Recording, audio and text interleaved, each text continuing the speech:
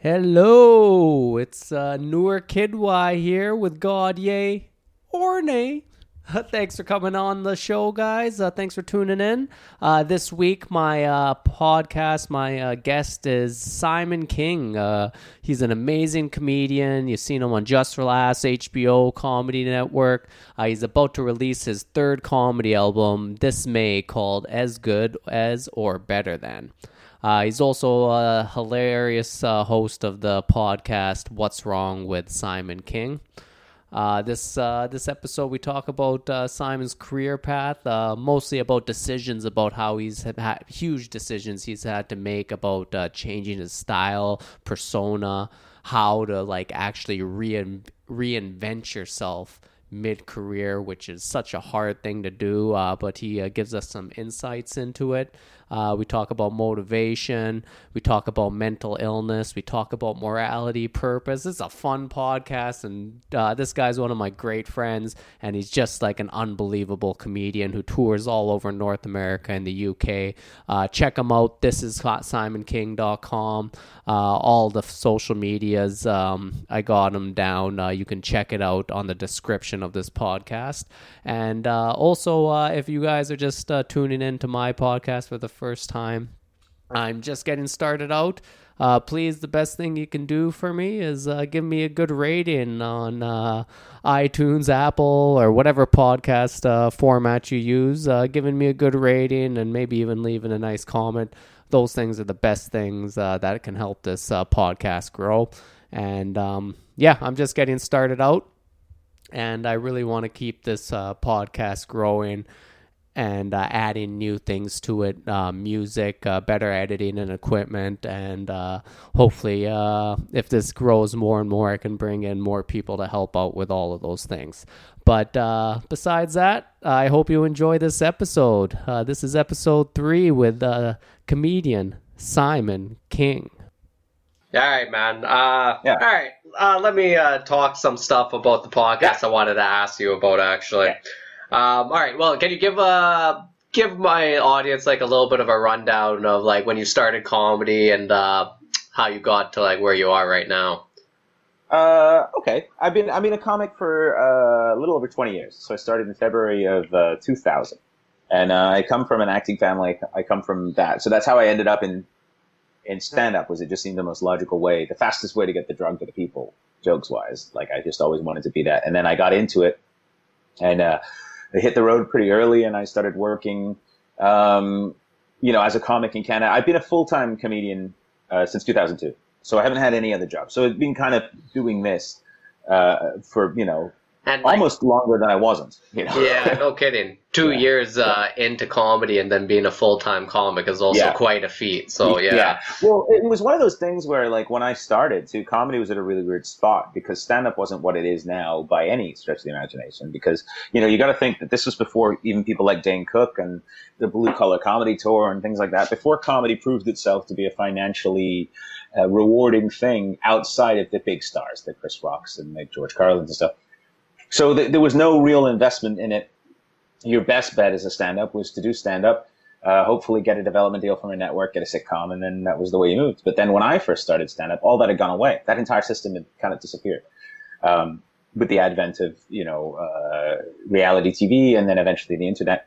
So I started this really transitional time where stand-up comedy, and it'll never quite be replicated that way again because technology completely changed our art form. Just the ability to do what we're doing now did not exist when I started stand-up comedy. So basically the way you got to do things was gatekeepers. I'm not saying gatekeepers don't currently exist. Of course they do. But in the way that it used to exist, it doesn't exist anymore. So I started in that climate where you really, if you were doing stand-up, you were doing it to be a comic and, hopefully eventually get somewhere, get seen and everything. But you had to accept the fact that the odds were good. You would basically die in obscurity, which is still pretty good if you're a comic in Canada. But so that was kind of the impetus for doing it. There was none of this, there were no podcasts. You couldn't just listen to, there was no experience. The way you learned how to do it was you just did it. Yeah. It was all it was. And if you were lucky, you'd get to go on the road with someone who'd done it a lot and could give you some tips or give you some advice, give you some information. But it really just came down to this old school style. I equate it to Rocky IV when Dolph Lundgren's character is training in the gym with all the high-tech equipment, and Rocky's out there on the fucking mountainside with like just pieces of wood and shit. Like that's how old school comics train. We were just Rocky. There's no fucking equipment. Just on the mountainside carrying around headliners' bags. That's all we were doing. Oh God. But yeah, so that's how I started, and that's kind of what's kept me in it, is that I mean, obviously I'm not saying that you don't want to be successful, obviously you do. I mean, you know, you have that as a goal, but it's always been about the doing, not the winning for me, at least. You know, I don't know if that'll change. That seems to be the way it is still now. That's actually a good transition into this, just because you did make like a big transition in your career from like your earlier stuff when you started doing comedy. I think you were a lot more goofier. But then you, it seemed like after that you turned, you started talking about stuff you really cared about, and like you can tell like the passion came out in your performance. But it was also almost like a kind of a punk rock kind of style you had to it, because a lot of it was kind of like against culture, against the system kind of thing. How did that transition come about? Well, what happened was, I mean, obviously there's a few things that are factors in that. One, I started comedy, I was 22 years old. And so, you know, you're a very different person at 22 than you are at 42 now. You know, I think that you have to accept that, you know, growth should be expressed in your art form, I think, particularly in a performance art. So there was that factor too, and I'm not downplaying that. But I do think that there came a point, I had a couple of things that happened to me that kind of made me, you know, reevaluate the way I did comedy. One of the things was I was quite good at it, and I was getting a lot of success in terms of I was headlining very young, and I was doing well with audiences, and it really turned a lot of other comics against me, basically for the reason that I was just, I mean, you know, it's always that person that shows up at the union shop that actually tries. The old people leaning on the broom don't like that fucking guy, and so there was a little bit of that, and there was a lot of stuff levied at me because I would do impressions and characters and jokes. And I used to think that I didn't have anything to say back then, but I look at some of the material from 03, 04, 05, and I definitely did have the points. Some of the points that I make now, I just didn't have them the same way. My skill set wasn't there. Yeah. And so I was dealing with that, being basically made to feel though I wasn't a real comic. Then I was on the road, touring these places that, you know, will take the life out of you, and they'll just beat you up because they're just, it's a hard life being, you know, as you know, being a professional stand-up, touring stand-up. It's worrying. You don't always know where your paychecks are coming from. And then I had this thing in 2005 where I did the Aspen Comedy Festival, and I got quite a lot of success out of that. I got a lot of interest from the American industry. And so I was thrown into this, you know, 5 years into being a stand-up, and really only 3 years of that actual experience, because I did take about 2 years off in the middle there. I basically was thrown into this incredible grinder of like, this meat grinder of like, you're going to be what we want you to be now. And then their whole thing was, do more of what you're doing now, don't change, don't grow, don't evolve. And so the shows that I was getting at the time, and like I said, this was also, you know, YouTube had just arrived after I did Aspen. So it wasn't like there were a lot of avenues. You were basically doing what you were told to do. And I was so naive and so trusting. I didn't understand that the word no was very important. And so I spent all this time saying yes to all my managers and agents and doing everything they asked me to do, and getting less and less fulfilled and getting more and more angry. And then around 2010, I did an album at the end of 2010. So I'd done a TV special and a couple other things. And at the end of 2009, beginning of 2010, I recorded an album. And I kind of felt like I was just done. I didn't want to do it anymore. I just felt like I was just like, whatever I'm doing, whatever I've done is giving me no satisfaction. I'm angry, I'm frustrated, I have all these emotions, I can't express them, and I'm just dancing like a monkey. And then around spring, maybe about 10 years ago now, I was on stage at a show, and it was one of those nights, it's a small place in Vancouver, my buddy James was running the show, and I was closing, and it was one of those nights where just everyone was having a bad set. It didn't matter what you did, everyone was having a bad set. And I just remember sitting in the back of the room watching it, just being like, more of this bullshit. And I went on stage, and I was doing my act at the time, which was more goofy. And like I said, I'm not saying I didn't say anything to say, but it was definitely much more heavy on the absurdity and goofiness. And I started killing. I was crushing in this room that was, you know, dead before. So that, you would think that's a dream scenario. But I just realized as I was doing it, I'm like, I'm doing well for the wrong reasons. I hate myself. I hate what's happening, and I'm the least happy person in this room. And this is what my life's going to be unless I do something. And for some reason, at that moment, I was like, right now, I make this decision. And I just stopped about 10 minutes into my set. I'm like, I'm sorry, guys. I don't like this. I don't like what I'm doing. I don't like you for laughing at it. I don't like the way I don't like anything about this. And then I just talked for like 40 minutes. And I just expressed myself. And some of it was good and some of it was bad. And I mean, this is coming from a position where I did have stuff to lose at that time. But I just needed to know that I could just, because I had decided in a lot of ways I was out. Like I basically was trying to figure out how to get out. I figured I'd done 10 years, it's time to get out. And then I came off stage that night and it went well and it went badly. It was just this incredible, but it wasn't the same experience I'd ever had before on stage. It was this really weird, like people were connected to it in a way that they'd never been connected before. Mm-hmm. And I came off stage and I said to my buddy who runs the room, I'm like, I'm really sorry that I did that. And he goes, if you do that every time, you might be a good comic one day. And that was when I was like, fuck. All right. And so what I did was I put away all of the magic tricks for a few years. I was like, I'm going to learn to do this. I'm going to start again. But I was already making my living at it. So I had to figure out how to make that work. So I went through a really weird period of time where people would book the guy from Unfamous, and they'd book the guy from whatever I was doing at the time when they'd seen it. And then I would show up and I had to convince them in one set that what I was doing now was better and made sense and everything. And so I went through this really weird period of time from about the middle of 2010 to the end of 2010, all the way up to around 2015, end of 2015, about five and a half years, where I just didn't use impressions. I didn't use characters very rarely. I mean, once in a while, but I just didn't use any of the tricks I knew. I threw out all my jokes. I started fresh. And then I taught myself that I could do that.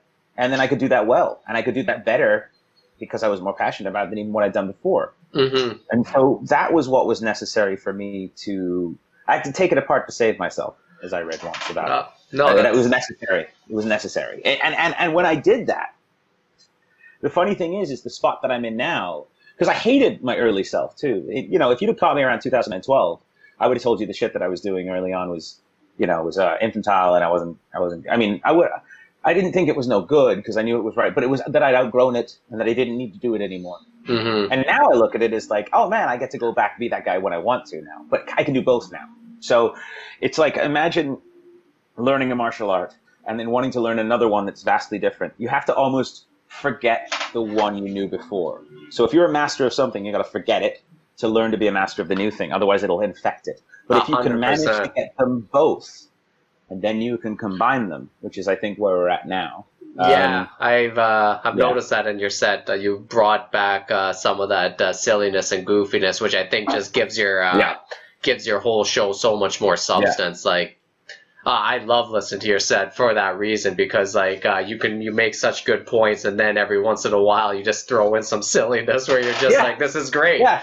And it's a tool.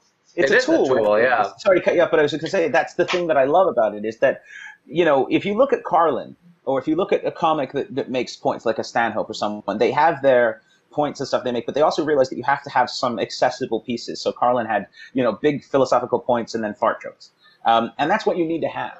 I was never particularly good at that stuff, but what I could do is I could do, goose noises and fucking impressions and shit. So what I would do is I would say something that I want to say that may be hard and difficult. And so when I released Furious, which when I first recorded it was 2013, I actually ended up recording again in 2015, but it was the same set basically. I just relearned it. And that material, it was called Furious because it represented that side of my personality. So the Unfamous was called Unfamous because it represented me trying to be something that I wasn't, that I didn't even know I wanted. Furious was called Furious because it was me mad at myself for being that guy. And now the next one, which is going to be called As Good As or Better Than, is an amalgamation of the two. The one we just recorded is an amalgamation of the two, and it basically is I am as good as or better than what I thought I was when I was at both ends of that spectrum. I am as good as or better than I was when I started. I'm as good as or better than, so to me, it's like I've grown. And as long as that growth continues, I think you're doing the right thing. I think when it flatlines or plateaus or even drops off, I think that's the problem. No, you have to keep growing. And I think that's like a archetype for almost every type of artist is like that. You have something that you build on, but there comes this point where you have to let it go completely. I remember when we first started touring together, I remember one analogy I always used to use was that like a comedy or any artist lifespan is like a forest. Like a forest grows and then it has to burn down, and like then it just uses all its old ashes as like fertilizer to build a new forest. But it has to burn down if you're going to build that bigger forest, and that process takes time, and it's the whole burning down is not very fun. But it just makes the rest of it better when you come out on the other side, right? I think you're right, and I think the thing is that if woe be those who don't realize that growth is necessary. I mean, we've all worked with comedians who, were absolute killers in 2005, and were pretty much killers in 2010, and were okay in 2015, and now you're like, fuck, dude, like grow, or if you don't grow, you risk you'll perish basically, because what will happen is, I mean, also I've never understood doing it for any reason other than to be a comedian. Stand-up is there aren't that many of us. I don't know how many comedians there are in Canada, but I'd be surprised if it was more than, plugging my thing here. But I'd be surprised if it was more than maybe, the entire country, 500 full-time working comedians. And I think that's really generous. I don't even think it's that many. So you got to think of a population of 37 million people. What percentage is that? It's infinitesimally small.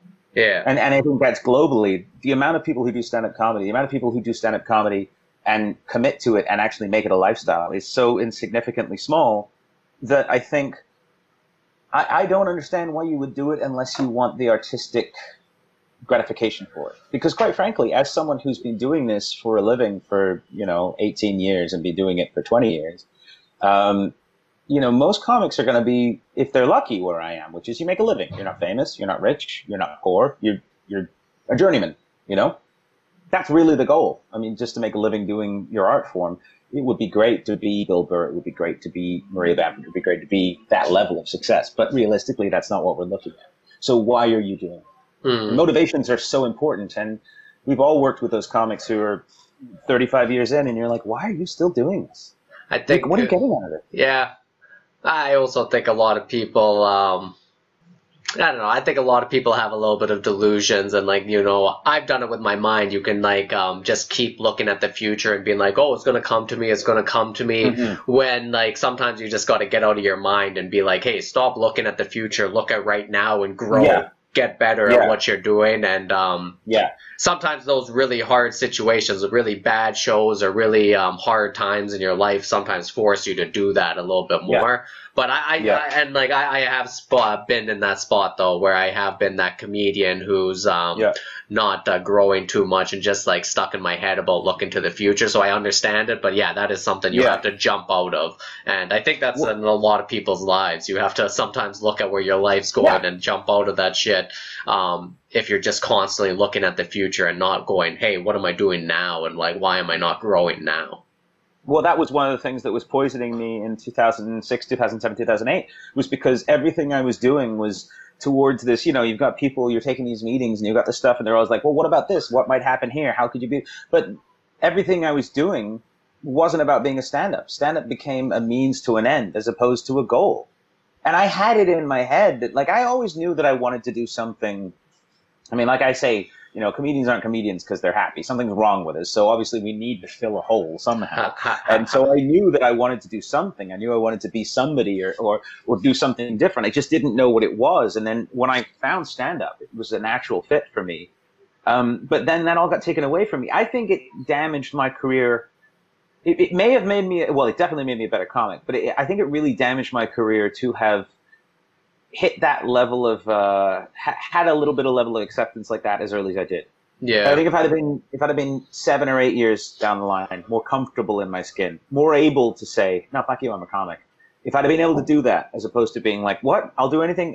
Part of it's my nature. I'm very much a doormat sort of human, and so I get that. But I think, that was a case where I was just always looking at, well, if I just do this now, and I get through I remember I in 2008, I think it was 2008.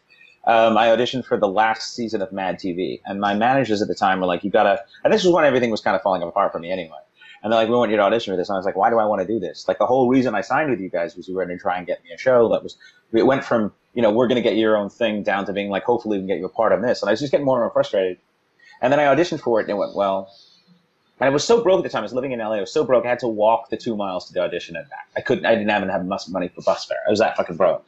And I was just holding on by the skin of my teeth, trying to. And then the only reason I did stand up was to make money too. That was the other problem. Stand up became a financial necessity, that's poison. And so I was doing this audition, and I did it again, and I got another callback, and I got another callback. And now I'm very invested in this thing I didn't even want. And I got the final callback with the producers.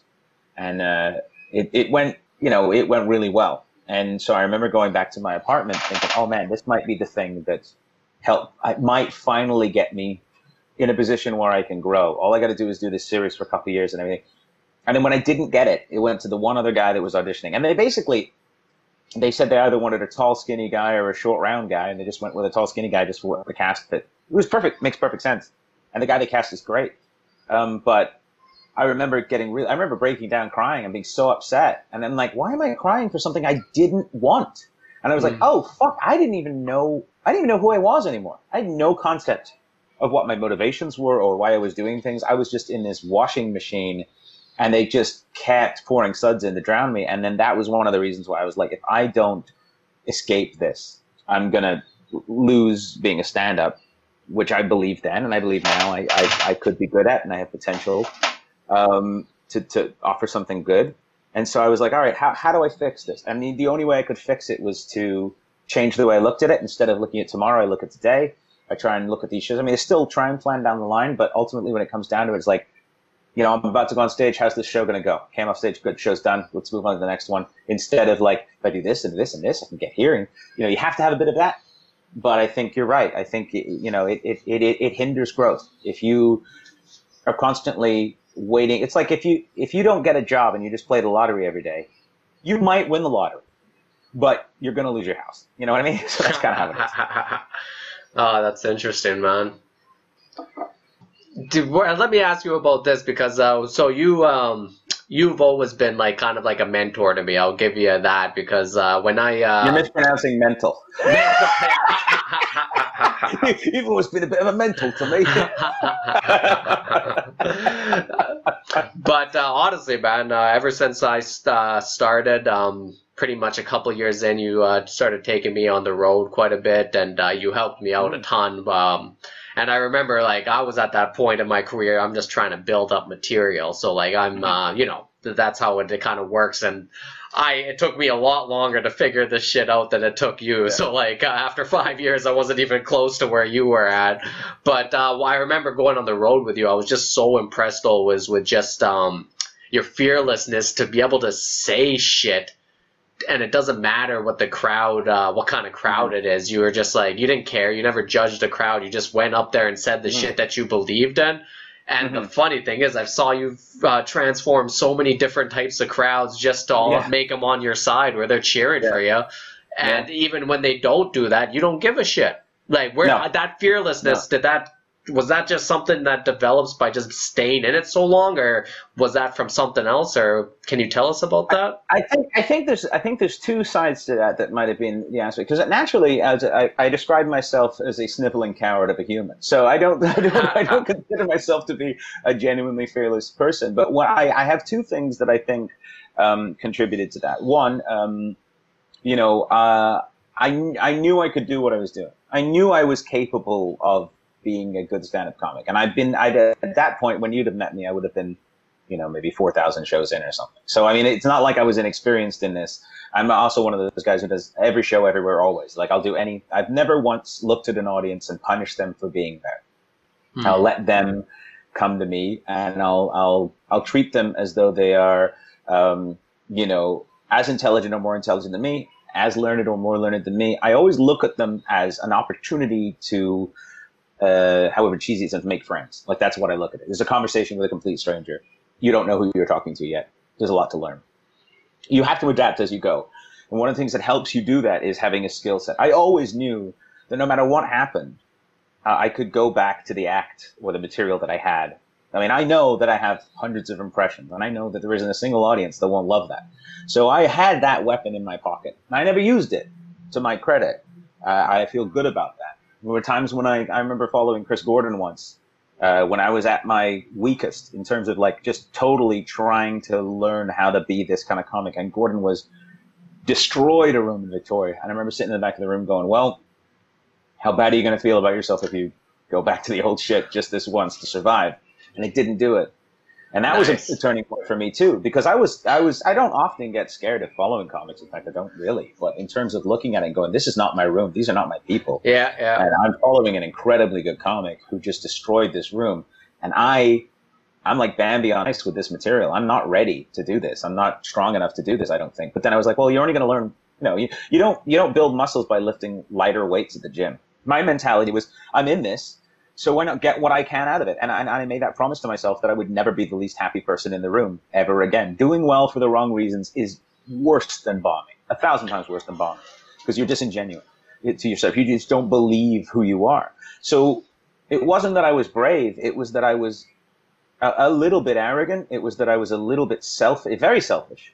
I needed to do what I do the way I do it. Otherwise, I couldn't survive.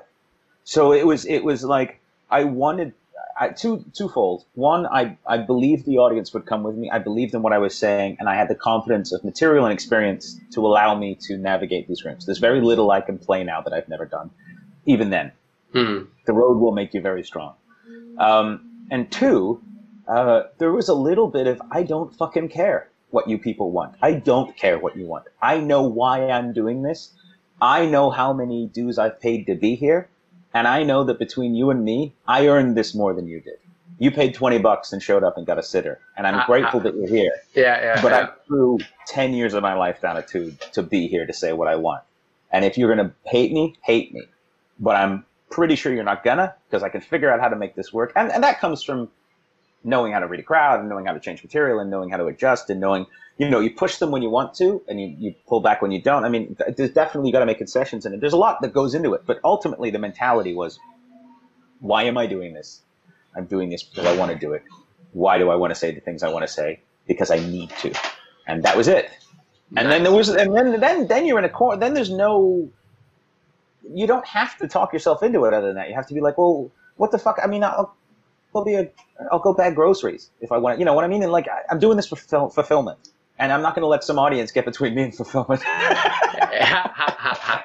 Hey man, that's so much easier said than done. Like it really is. Because trust me, man, I've been through it, and I see so many other comics. Like it's really sometimes hard to fucking look at an audience and be like, hey, I'm just gonna say this shit. Especially when you're like, oh man, this does not look like my audience. Like especially when you get that kind of feeling, that's a really tough thing to do. But like the one thing you said, that is you had your goal in your mind. You want to be a genuine comic. You found out that this is what's going to make you happy. And if you had that goal in your mind, then when you look at this situation, you can be like, you know what? I got to go and just be true to myself here. And that's good for you, man. That's pretty much what this podcast is about, making those kind of decisions, getting better. That's what I kind of want to make this shit about. Like really people learning how to be better and getting better at anything they do, and finding how to be authentic is such a big thing about that. Motivation is so important. I think that people don't really, and I think we have to understand this in our world of cancel culture too. You see someone tweet something and it'll be like, they tweeted this thing. Well, no one ever bothers to ask why, but we don't do that with our daily actions either. Like why am I doing this thing? Why am I, what am I motivated? I mean, I'm getting outside of the fact that, debt is prison and there's all these financial obligations and everything that we have. I understand that. I'm talking about the logistics of life. I'm talking about personal motivation. When you go to university, why are you taking the course you're taking? Why do you want to do the thing? When you meet a person that you want to date, why are you meeting them? What is it that you want from them? What is it that you want from yourself? How do you want to be? We don't really examine that stuff as much as probably we should. We are very reactionary in the way we behave as humans. And I think in at least Western culture, in my experience, I'm hardly well traveled and I don't really have knowledge of a lot of other societies, but from what I've gathered in Western culture, we're very reactionary. We're very have need, fill need, not foresee need, fill need, have need, fill need, have want, fill want. we kind of see things like, I'm very jealous of people who can work a job they don't like but don't care because they're more interested in the weekend. Like if you're a person who's perfectly happy working for the weekend, you don't give a fuck what you do during the weekend. I don't care how I make money. I'm just happy to work for the weekend. That's where I get my joy. That's great. If you can do that, whatever it is that makes you happy. But if you're the kind of person that like doesn't ever think about what their goals might be or why or where they're going, you're doing yourself a disservice. Because you're also like one of the things I hate the most about myself is that I only speak one language. It drives me crazy. I've tried to learn another language multiple times. I know it's very hard for me to do. I'm not going to stop trying because it's a skill set I want to have. Now, if I looked at it and went, you can't learn this, there's no point, why try? I would be doing myself the disservice of missing the opportunity of trying, of knowing that I can't do it. I mean, that's one of the other things too, is like, imagine all the shit everyone wonders about what they could do if they tried. Imagine all the shit you can't do, but you don't know you can't do it till you fuck it up. That's something we don't look at. We don't look at the opportunity to make mistakes as a growth thing. We're part of capitalistic society too is seen as ever climbing. The idea that we could misstep seems to be a bad thing, but that's how we learn. I've learned more from losing arguments than winning them. No, 100%, you know what I mean? And I think, 100%. I think we don't do that in society. I think in our society, we don't reward failures very well, or not failures, but we don't reward attempts nearly as much as we should.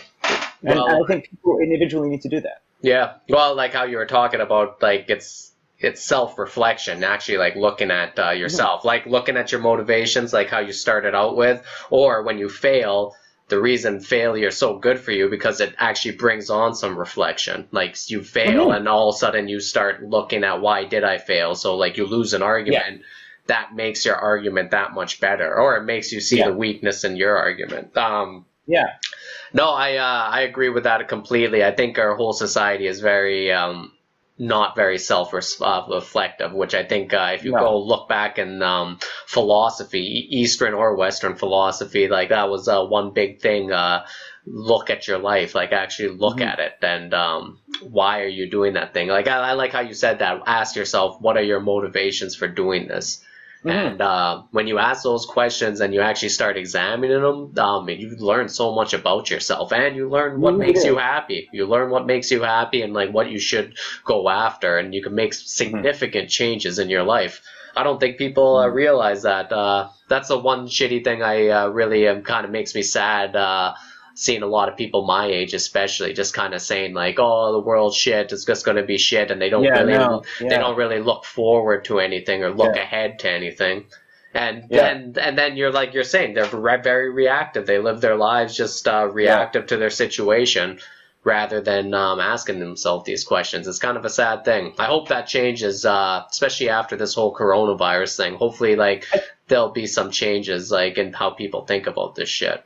I think they will. I think what's happening now, I think social media, we have to kind of look at social media as a lot of us, don't realize what we have here, because this is like, I was born in 1977, so I was born analog and I grew up digital. It's a very weird time, but I was also a grown up before the internet really kicked in.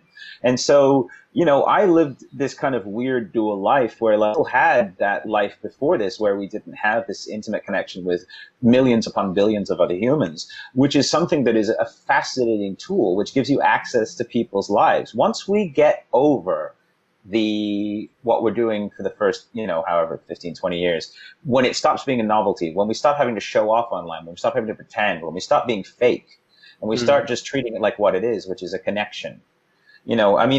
Think of it like, if you work in an office, and if you work in an office with 4 or 5 people, those 4 or 5 people might get to know you really well if you see them every day. But if all of a sudden you work in an office with 500 people, you might decide, well, I'm going to reinvent myself and pretend I'm a different person for these 500 people because they don't know me. And that's what kind of happened with social media initially. We all got this really weird gold rush mentality of like, well, we'll all be YouTube stars, and we'll all just get attention, and it feeds a need. But once I think we've learned to satiate that, and once I think, my son is 3, his generation, I think they're going to grow up so much connected with this world that it will no longer be a novelty. It will be the same way we treated microwaves or VHSs. It's just like, it's a thing we have. I think once we see that as a tool, it'll allow us to more objectively use it.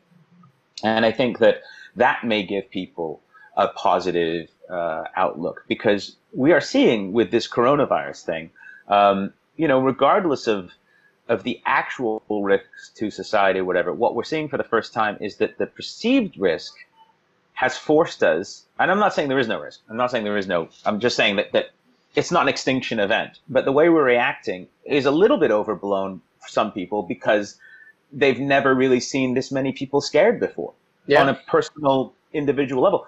But what it's done is it's connected us in an extremely interesting way that we were not capable of before. I remember when the Arab Spring was happening, I think it was like, it was 12. Oh, wasn't it? Oh. No, there was one in, what was the one in, what was Tahrir Square? 0708? Maybe it was later than that. I thought it was all later. I mean, this is how badly informed I am. But what I'm saying is, like, I remember watching the news and what the news was telling me about what was going on. And I remember watching a video on Twitter someone had posted of a girl getting shot and killed. And I'd never seen anything like that before. And it was horrendous. But it also made me realize that things are happening that we're just not told about. And we don't have information on. And it made me realize that there's a lot going on in the world that we can learn from individuals more than from, we had been suckling off these media teats for a long time, getting information we were given. And if you read, if you watch CNN, if you watch MSNBC, if you watch Fox or anything, they'll each give you a spin on everything they want you to know the way they want you. That's one of the closer of my last special is about that. Like, you can make anyone believe what you want if you push it the right way. But now we have access to things from so many different things that we're actually given an opportunity to make our own minds up, which is dangerous because we're like a chimp with an A-bomb at this point. We have all this fucking power and no concept of how to deal with it. But that will change. And I think this is an example of that changing. Now we have all this power, and what we're doing is we're like, well, we can actually make a physical change in the real world. Instead of just canceling someone online, which is previously where our powers had kind of been limited, now we're stopping the spread of a virus in the real world. Now we're changing pollution levels. But this is teaching us that collective action, pulling in the same direction, it has incredibly powerful outcomes. And I think this and things like, political campaigns that are mostly online, and I think when young people particularly start to realize that if you're 20 now, you have 60 years left on this planet minimum to make a difference. And you don't have to do everything all the time. You don't have to punish yourself if you don't change the world every day. But you only have to do a little tiny thing, and everyone else only has to do a little tiny thing, and then we can, flatten the curve of virus, for example, something in real time. And that's something that I don't think we've ever had before. That's actually the best thing I think that's coming out of this. It's like that the belief that we can actually come together and make changes. One thing I've noticed, especially in the States, I know this is prevalent there. They talk about, they always talk about small government in the States. They talk about trying to be able to, like, no, when people come together, this kind of shit, it just never works. It doesn't work. And that's why they try to keep everything private and stuff.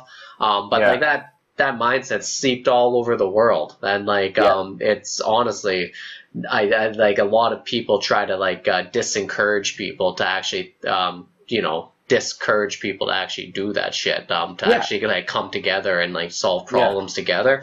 I hope that belief comes back, because when people believe that, then I think when you want to start solving problems like the environment and poverty and stuff like that, we can actually come together and actually solve this shit. We're seeing that the power doesn't have to be. We're seeing how incredibly powerful populace is. Yeah, I mean, we're seeing how incredibly powerful individual action as a group can be, as opposed to, because capitalism particularly teaches you get yours, bigger, faster, better, yours. The best rise to the top. That's just the way it is. And if you don't work hard, you're not going to make it, and all this other bullshit. And it's all bullshit. It's all lies, because they want to maintain the power in a few small pockets. That's beneficial to the people that are in control, want to maintain control. If the king of the kingdom said to you, you're all just as good as me, well, that wouldn't fucking be good for the king at all. And so what we're doing is we finally figured out, well, hold on a second. If you're telling me that I have to listen to this government person, or if I have to listen to this, what we're doing is we're teaching ourselves anarchy. Not in the sense of, what it was pushed on us by Woodrow Wilson, the idea that anarchy is lawlessness. That's not what it is at all, because they associate law with being controlled from the top. Anarchy is rule from the bottom. Anarchy is change from the bottom. And that's what we're doing. We're actually doing it right now. This is an example of how socialist ideas and anarchy can work. Not completely alone by itself. You can't just have people allowed to do whatever the fuck they want all the time. That's a nightmare. But what it's showing is that it's a component part of good governance. Is that the idea that you can mobilize I mean, our grandparents' generation understood this in the war. They understood that if you mobilize together, but they had a very tangible threat. This is more existential. This is more, look, numbers-wise, odds are very low that you will get it and die from it. That's just the odds. Unless you are immunocompromised or in one of those high-risk situations. If you're just a regular average person, you're unlikely to get or die from this. What your biggest experience in the Western world, particularly with this virus, will be is it's hard to get toilet paper and Lysol wipes. But and your sports are canceled. But that makes it real, because I don't remember any time, I'm 42, I don't remember any time in my life not being able to get something from a grocery store. Because we are the 1% of the world. We have everything we want. And all of a sudden, reality is that, hey, if we created this, the toilet paper thing is interesting. We created the toilet paper shortage ourselves. It didn't exist. The supply lines are still there. It's not like the truck stopped running. We just made it happen. That's the negative side of it. But what we also did was, and knock wood, it looks like it, particularly here in Canada, we flattened the curve. We could do that too. And so what we're learning is that we have this incredible amount of power, and the people that are terrified of that are the people who want to run it. They want to run us because they don't want us to know what we can do. And I'm not saying flip over cop cars, burn it all down. I'm not saying the rich. Eat the rich. Yeah, I'm just saying let them know they're delicious. Maybe don't eat them. Let them know that you could, and that's where we're at. And I think it's an incredible time. What has happened in the last 10 to 15 years in terms of the awakening of the soft and lazy West is remarkable. Because we also believe, like, people forget that it's something like 30% of America has high-speed internet. It's not even the whole country. It's not even there's like so much of that country that's poor, that don't have shit. But we just think because all of us have access to this shit, and people listening to this probably have access to this, that we just assume this is the way of life for everyone. It's not. This is spreading. This technology that we have is spreading all over the world. I mean, I think it was Elon Musk was talking about making the entire world have Wi-Fi. I mean, having access, technology is getting cheaper. This is only going to get bigger. Mm-hmm. And those of us who are at the helm of it right now, those of us at the beginning of it now, owe it to everyone who's about to come on board to show them we can do good with this. And I think, strangely enough, what's happening right now might be the thing that kicks that over. This might be the end of the beginning of the social media revolution, the way we knew it. I think this might be like the Industrial Revolution, when we still had the technology, but child labor laws came in, so we weren't killing chimney sweeps. Like, I think that might be where we're going. I hope. Yeah, this is going to give a really positive change in that sense for sure. If we can actually, like I was saying, if we can actually believe that coming together actually solves problems, I think that's going to help us a ton, especially all the future problems we're going to face. Yeah. I'm still even wondering, when automation comes and takes out so many jobs, there's going to have to be some sort of response where we all come together as a unit and take care of that kind of shit. And and now it's we're gonna have to fucking be thinking about people on the other side of the globe as well, because all these problems now are so much more interlinked than we can actually really think about. It's well, when the coronavirus hit China, it was like people didn't realize that was going to affect iPhone prices. I mean, it didn't even occur to them that that's where our slaves live. I mean, to be terribly brutal about it, in the Western world, we have a slave economy. We just don't have them on our property anymore. We just don't have them in our country anymore. Mm-hmm. And so we farm out this stuff. So when you no longer have workers able to work for $1 a day, you have to do some real soul searching as to why it was okay for them to work for $1 a day in the fucking first place. And I think this is causing this kind of reckoning. And I see it in small, it's like I said, one of the reasons I pulled myself off Facebook is because it's also gone haywire in the other aspect. People are losing their fucking minds because they've never experienced hardship in any capacity. But this also might make people who maybe previously said, fuck immigrants, they might be like, well, hold on a second. Maybe it's hard where they are. Or maybe, and one of the things that blows my mind about this is how incredibly upset everyone's getting over the coronavirus and the death toll. I'm not saying it's not bad. Of course it is. It's terrible when anybody dies. But, how many Iraqi civilians died for an unjust war? And yet, like I said, that the NBA didn't cancel their season for that, so we didn't feel it. Mm. And so maybe what we need to do is start to feel inconveniences. Maybe what we need to do is go, hey, there's still a homeless problem, and it's really bad, so you can't get apple fritters anymore. I'm not going to explain to you why that works, but just the point is, if you want apple fritters, fucking help us get these people housing. Maybe that's what we need to feel it. Yeah, that's actually... Because we insulate ourselves very easily from this shit, you know? No, that's actually a really good thing. Every week the government comes on the TV and takes away something for you. No Egg McMuffins this week, all right? We're going to cure homelessness. There'll be no Tiger King episode 3 through 7 unless you fucking... But I mean, it's weird. That's the motivation, right? Because the idea of like giving to charity, I mean, one of the reasons the middle class gives the most to charity is because they know they couldn't be there. They feel it. They go, look, a lot of people, most people are a few paychecks away from ending up on the street. That's a reality of our society. It just doesn't feel like that because you can go and get a Cinnabon, whatever the fuck you want. And that's the problem, is we have access to so many things and we have so much privilege. And I use the word privilege as it's intended to be used because that's what we fucking have. We have so much of everything.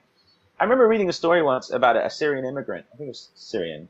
And she just started crying in a grocery store because she'd never seen so much fucking food in years because the war had just taken everything. And we don't take that, you know, like I said, I went to the grocery store and I was like, oh, they don't have toilet paper. That's fucking frustrating. I'm like, yeah, but that's normal most places. The idea that Americans pretend that socialism would be the cause of bread lines and everything and don't realize that capitalism is causing that right now. That's what, because capitalism has also taught people, and the way that our capitalist society is programmed is teaches people to hoard, teaches people to be afraid. You can't make, that's one of the reasons things are so crazy right now. You can't make generations of people afraid of everything for decades and expect it not to boil over when shit like this happens. Yeah, no kidding. That's what's happening too. People are made afraid all the time. The news makes you afraid all the time. And if you look at the numbers, just of the numbers of this, 95 to 97% of all cases are mild. That's not it's definitely worth taking action, but it's not a hoard all the toilet paper and all the canned goods you can situation. That's not what it is. None of the supply lines are cut. None of this is going to affect you other than what you can do to help people. Or, you know, if someone you know gets sick. But what I mean is, like, things aren't going to collapse. Water's not going to get turned off. We need to find the balance between that and understand that we have the privilege of these resources. Let's use them for good, you know? And I think I'm hoping that this is going to be, because this will, you know, in the scale of things, in 2025, people aren't going to really remember this. In 2029, I mean, I don't even remember the H1N1 pandemic of 2009. Oh, that's because it didn't cancel basketball. That's why. Exactly. And people are remembering this. People stay. Oh yeah, this is going to be. If we've had social media the way we did now in 2009, would it have been different? Would the pressure have been there to cancel things? Would the idea that, because one of the reasons the NBA canceled is because A, you can't have someone getting fucking sick at the game and then getting sued and shit, and also no one was going, so they're not going to make any money. I mean, they didn't cancel it because they're altruistic. They canceled it because it was economic, right? And that's what they're doing. And that's what these companies are doing. And that's from pressure from the outside. We actually made that happen. We made that happen. James Bond was going to be released in March or April or something. It's not going to be released now because they know no one's going to go to the theater. We're showing right now that demand can affect supply. We're doing that in our own way. Yeah, you know? That is very interesting. Yeah, well, it is. It's interesting. I hope people wake up to their power. I really do. All right, man. Let's switch topics here. Yeah. Let's talk about mental illness. You've always been like very outspoken about that. Can you tell us about your experiences with mental illness and like how do you like try to help people? Like, because I've always seen you post online sharing your experiences and trying to convince people to get help. Yeah, I think that it's funny because physician heal thyself. Like the idea that I try to convince people to get help, but I also was very slow to get help myself because I have a really weird relationship with mental illness. I didn't even know what was wrong with me until probably about 2012. I mean, all of my childhood and everything, I didn't realize I was depressed. I didn't realize I had anxiety and all these other things. I didn't realize what was going on. I just thought this is the way people are. I didn't realize that you could be happy. I didn't think that was something that was a thing that humans did. And, you know, when it was this abstract concept that was Hollywood to me, that the idea that you could be, and I'm not saying I didn't have moments of happiness, of course I did, but the idea that you could, you know, wake up and live every day and it'd be okay and it not be painful was strange. And there were a lot of outside forces at play. But it was described to me once as one of the things about having depression particularly, which I think is way more pervasive than most people realize, is, you know, most people's line of like is here. Like this is normal. And so highs are up here and lows are down here, but people who are depressed, their line is here. So they never get as high and they get a lot lower. And so it's like you're swimming with weights on everything you do. And once you accept that, you don't wallow in it, but you have to understand, you know, it's like if you want to be a marathon runner and you know, you've got sprained ankles, you have to accept the fact that you have fucking sprained ankles and you have to let them get better before you can run that marathon. Because you might still be able to run the marathon, but you definitely won't be able to do your best. And that's the idea that kind of occurred to me, is like a lot of people don't know they're hurting, or maybe don't know why, or don't know what's going on because nobody really fucking talked about it for a long time. I mean, when I was young, we just didn't talk about this shit. It wasn't, you were just like, oh, just fucking cheer up. Even now, people still have those mentalities and those attitudes. So I thought, you know, I talk about it in my act and I talk about it and the little tiny bit of profile I have, I try and share and I try and go, look, guys, this is what's wrong with me. This is, I mean, my podcast is called What's Wrong with Simon King for a reason. It was originally What's Wrong with the World, and it's just turned more introspective because I realized that it's a connection point that a lot of people don't realize they need. You know, when you first say to someone, oh man, I'm depressed, and I'm not just like I'm sad, like I'm depressed, and they'll, you know, odds are that they'll be like, yeah, me too. Or like you'll talk, and then you'll have a real fucking conversation. And then all of a sudden you won't be as alone. And then all of a sudden you'll be like, well, okay, I'm not weird for this. Maybe this is normal. Maybe I can get some help. It encourages you to feel less, you know,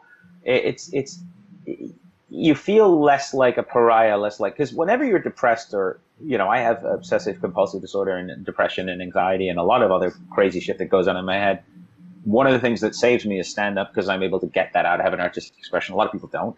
And so you're just dealing with this constant, you know, storm in your head. And you may not know why. You may punish yourself. You may punish other people. You know, mental illness has touched my life.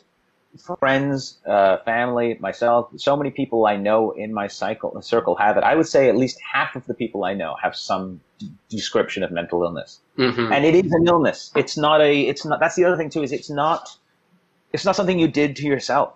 You didn't do it to yourself. You have the reason antidepressants work, a lot of antidepressants, is because they normalize chemicals that are not normal in your brain. The reason that antipsychotics work is because they normalize chemicals. Your brain is an incredibly complex piece of equipment, and anything that's thrown off a little bit can fuck it up. But we're also told, and this is again back to the way our society's built, suck it up and work. Suck it up and be productive. You're not being productive? Fuck you. Get back to work. You know, someone who's sad is not a good worker. Yeah. And that's poison. And we treat that with school too. Like, we reward people for getting to school on time. We don't, you know, you're like, what was Noam Chomsky said once? He said when he was a kid, he got an F in something, but he didn't get detention, but he got detention for being late. And his friend didn't understand that. His friend from Europe was like, well, why wouldn't they punish you for not getting good grades as opposed to not following the rules? And that's what it is. And so you have to accept the fact that, you know, you're not running on the same racetrack as everybody else. And that's okay, because there's other people on that racetrack too. It doesn't mean you can't and you shouldn't get better, and because it is an illness. But I mean, you know, if cancer made people sleep all day and quit work and not be able to go out and social subjects, we'd be like, well, then that cancer's really wrecking that person's life. But instead it's mental illness, and we go, that mental illness, fuck it, it's not, you know, just get it together. Yeah. And that's the stigma that we deal with, you know. You see it changing a little bit as time goes on? I think so. Yeah. I think so. Yeah, it's changed a lot. I mean, the fact that I talk about it on stage, and I joke about this, but in any given year, I'll usually end up holding a crying middle-aged man in some small town in Alberta, you know, about 3 or 4 times. Because, yeah, the amount of people that connect with me over shit that I say, or I remember I did a show once, and this woman came over to me, never met me before, and she'd lost 3 of her children to opioid overdoses, and all of them related to mental illness and everything. And we had Shit. this incredibly long conversation. But these connections Of that course. don't exist unless you bring this up. And I'm not saying it's ideal to bring up in every situation, but I am quite open about the fact that I'm bonkers. But and I joke about it but I understand that I'm bonkers, and I understand that. Like, one of the things about this corona thing is, like, one of the problems with OCD is that you get into spiral thinking and you end up kind of tail spinning into this negative. It's like anxiety. You can't get out. You constantly try and Google things to find reasons why, if you convince yourself, like once I convinced myself I had black mold poisoning. I didn't have black mold poisoning, but I convinced myself I did because I was in a very bad mental state over other things. It just manifested itself in that. So I Googled constantly. I was on a bus trip from London to Newcastle. So it was like 5.5 hours. And I remember I Googled things constantly Googled things. And I found very little to corroborate that I could possibly have anything wrong with me. I was like, well, you've had blood tests over the years. You don't have, like, everything I could find. You don't have any, your white cell count's not elevated, all this other stuff. But you find one comment from some guy on Reddit whose friend might have had it. And then you're just like, fuck, that's it. Because you're looking for that confirmation that you're not, it's kind of like reassuring, like, oh, if something is really wrong, then I'm not crazy. What you have to do is be like, I'm a little crazy, and that's okay, because otherwise you end up down this hole. And the only way to spin out of it is to kind of realize that, like, it's like when you get the spins from alcohol. Sometimes you got to hold onto the edge of the bed just to remind yourself that you're not actually spinning, and that's what it is. I like that. So it seems like it's kind of like an acceptance thing. You have to accept, like, hey, this is how I am, and like once you get that acceptance, I honestly, man, that like works with so many types of things, like mentally. Like it is kind of true. Dealing with anxiety myself. I remember like a big thing that helped me getting over anxiety is like learning to stop fighting it and actually accept it. And when it kind of comes in a wave, you just kind of tell yourself like, hey, like I'm anxious right now. That's fine. I'm going to learn how to get over this. But like that acceptance almost kind of dispowers it. It like kind of takes away a lot. It really takes away a lot of the power from it. Yeah, that's what happened with me with the OCD stuff. And I would realize that I would get in this before I knew what the animal was. I knew I was depressed. I knew I had anxiety, but I didn't know I had this other thing going on. And then, at first it was just, I used to think about it like, oh, well, yeah, my shoes have to be laced a certain way. And then I believe that if I think a certain way, things might happen. I mean, I'm not in any capacity, a sort of a spiritual or anything guy. I don't believe in luck, really. I jokingly say it, but I don't. But in my brain, I believe that if I have, if I have these things in my pockets, things will go okay. And if I don't, they won't. That's because I'm looking for control. And once I figured out that's what that is, it's a control thing. I have a real problem with not having control. It's one of the reasons I didn't really get drunk until I was in my 30s, because I didn't like the idea of not being in control. It's one of the reasons I don't use drugs. I don't like the idea of not being in control. I can't handle it because I'm worried that not that I will do something that will affect me, that I will do something that will affect others. My anxiety fuels this thing where I don't want to be out of control because I'm anxious that I will fuck up. You know how if you ever have a really bad night drinking and you wake up and you have the booze blues where you feel like, oh man, what did I fucking do? Oh God, how did I screw up? What did I say to someone? Did I offend someone? I felt like that all the time. I felt like constantly like, why do people hate me? What did I do wrong? They don't. Yeah. But in your brain, you've manufactured. So once you accept the fact, you go, oh, what is this person? You know what? They don't. I'm just crazy. That's just what crazy is. I just got to figure out that's not happening. Put that behind a door.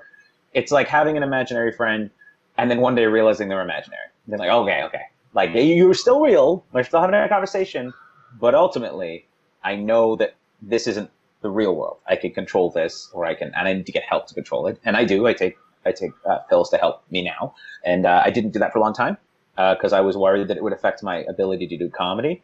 But then I also looked at it and I was like, well, you know what? It's either, what do you want to be, a better human or a better comic? Well, better human, ultimately.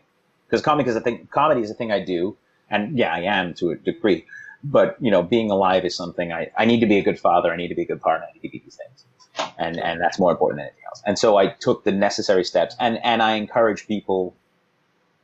You also don't know what you could be if you were happy or healthy. That's the other thing. Like I said, the marathon thing. I mean, imagine if you'd only ever known sprained ankles. You'd never run on not sprained ankles, and one day you did. You'd be like, "What the fuck?" Yeah, yeah. But that's what it is, right? Oh, yeah, that's understanding it. That's a great analogy. I like that. Yeah, man, fucking, that's cool. I really like how you talked about that. I think my listeners will really appreciate that. Fucking, yeah, man, mental illness. That's I think something we're also going to figure out a lot in the next decade or so. It is. We're learning. Yeah, it is cool, and yeah, I love how you kind of gave that, like, you have to accept it and understand, like, also see that, like, a part of yourself is an illusion. It doesn't exist. Yeah. Or, like, it does exist. It's there, but, like, that's not you. Yeah. It's not you, and you can... you're dealing with, it's not... That's the way to look at it. Like I said, look at it like like a broken leg. Like, okay, it's still my leg. It just needs fixing. But it doesn't mean it's not going to work again. It just means right now it doesn't work the way it should. So we put a cast on it and we get it better. And then when it's good, we go. But if we keep walking on it, it won't heal. And that's the idea. I'm using a lot of leg analogies. I'm an amateur podiatrist. I do orthopedic surgery in my spare time. So that's hilarious. All right, man, I got to give you the frickin', this is what the podcast is called, so let's give it to you. God, yay or nay. What did he say about me when you asked him? Did you say Simon, yay or nay to God? And he was like, whoa, okay. I'm an atheist. I don't believe in any higher power. I don't believe in any essential... I don't believe in any through line to the universe there's a predetermined thing. I also don't subscribe to linear time very well, so there's that about me. So I believe that what is happening now has happened, will happen, and continues to happen. I believe in that, so I do believe that our perception of things is very, very limited. If there were to be any sort of supernatural power, it would be well beyond what we could possibly comprehend to even put into the idea that it's someone who manipulates things. Any sort of grand power would be such an advanced concept beyond anything we could possibly put together, that I can't believe that any interpretation or idea we have of a god right now could possibly be accurate. So as far as I'm concerned, it's analogous to, like, a rat might imagine that the scientist is God, but has no clue that the scientist has a boss. Mm-hmm. You know what I mean? Like, that's the idea to me. So it's like we may be believing that something exists out there, but in reality, anything that would be powerful enough to create all living things, to control the movements of cells, to control the movements of planets, the size of the universe, if that really was a thing, which I said as I don't believe, but if it really was, it would be so beyond our concept of imagining that we wouldn't even know how to name it. We wouldn't even know what it was. So I think as an abstract concept, God of being something that we cannot understand, well, that exists in something that there's so much we don't understand. If you need to name it, you can name it whatever you want. But in the idea of something directly manipulating individuals' lives or anything like that, I do not believe that's a thing at all. I don't have any connection to anything spiritual. I find comfort in the finality of death. I find comfort in the fleeting aspect of life. In the insignificance of it all. I find great comfort in that. I don't have enough ego to believe that what I am is important enough to live for eternity on a cloud. I just don't think it's a thing. Also, it'd be pretty crowded up there. And I think that to further that, I believe that religion is a human interpretation of the divine. So if something really is divine, if there really is something that big, probably doesn't give a shit what hat you wear. So I just think that that's kind of, we have to really understand that if a concept is going to be that big, if something's that big, who gives a fuck if you eat fish? That's the way I look at it. Yeah, well, hey, I think pretty much that's how religion, or that's how people are looking at religion or the idea of God now. I've noticed that, which is good. I don't like the whole idea that there is something governing us and like actually controlling like the universe and stuff. I think that idea of God is slowly leaving. I think I think that's a very archaic kind of, not even archaic, maybe 20 years ago or whatever, but like that's archaic by today's standard. Yeah. Britney Spears. Yeah, no kidding. That's back when we were believing in God and listening to Backstreet Boys. I don't know about that. No, one thing, I guess that's kind of been like one of the reasons I like starting this podcast. I'm trying to see how other people look at it. I think myself, I kind of, and like I've talked about how I use psychedelics and stuff. So sometimes I do believe nature as a whole does have some sort of intelligence that is greater than us that we can tap into. When I say that though, like, how do you look at that? Not in like a I know you're not a judgmental guy, but like in a way, like you just don't really believe that kind of. No. So I think I should be more clear. I have no problem with like as in. So just because I don't believe in a higher power doesn't mean I have any problem with faith. I've never had a problem. I'm not a militant atheist. You've known me a long time. I'm not. Mm-hmm. I don't have any problem with. I have a real problem with religion because I think that's a human way of taking someone's belief system and using it against them or for yourself. I don't like that. But I believe that if you find order, I mean, there is order in the universe in terms of the way things work. I'm not saying that it's all completely random. Obviously we have ecosystems. We have, I mean, even this virus, it works in a certain way. It does a certain thing. It lives in a host long enough, survives, and there's a certain way things work. There's certain patterns. Mm-hmm. And I think that whatever you use to examine those patterns, I think it would be a foolish person that would say there is no pattern in the universe. There's nothing I mean, obviously there's a lot going on. By saying that we don't know is the best way to approach it. I think the idea of being open to, I mean, I'm not going to say that, like, if there wasn't all of a sudden a massive proof and something that there was a God, I'm not going to say I would just be like, no, even if it was actually happening. I'm going to take that. But based on everything I know, based on everything I've been given, based on all the information I have, and based on what I personally believe, I don't believe there is. But I do believe that there is a way things work on the planet because we exist. I mean, and we've existed a long time. If there was complete randomness, we wouldn't even have an ecosystem to support us. So there is definitely, and I think whatever you use to connect to, I'm very much a big fan of whatever you need, as long as you don't hurt anybody, you fucking do it. Yeah. And it really does come down to that. Do no harm. If you live your life by that, do no harm. You don't need a God to tell you that. You don't need someone in a hat. If you just live your life by the idea of, like, whatever I do should do the least amount of harm possible on the planet and leave it better than when I came here, you can't go wrong with that. Yeah. Because you're helping someone else. You're helping yourself. Yeah, no, I've noticed that you've been very consistent with that. If people aren't hurting anybody, I know, just knowing you don't care. All right, let me ask you this then. When it comes to purpose, then, like, how you like, do you ever believe, like, does this life have purpose, or why are you here? Do you ever think like that at all? Yeah, I think that the idea of purpose is important for humans particularly. I think we need to believe that there's a reason we're here, but I think what we need to do is realize that we create our own reasons. So we got very lucky to even be born in the first place. You're, one in a trillion shot that you're even alive. Not to put too much pressure on you to believe that you have to change the world. Not everybody does, but you should, be a good custodian of your corner of it. I believe that the purpose is what we create for ourselves. I did not know 25 years ago that I wanted to be a stand-up comedian and I wanted to make people laugh. Now, that's a very minor thing, but that's become a purpose for me, is to reach as many people as I can. And in that, I found other purposes. I want to share my dealing with mental illness. I want to connect with people. I want to learn more. I think that we have to stop looking at things necessarily on such a grand scale. The idea that you are created to do this, that's, the great man, the great woman view of history is often incredibly wrong. Mm-hmm. And so we have to look at things as, you are a part.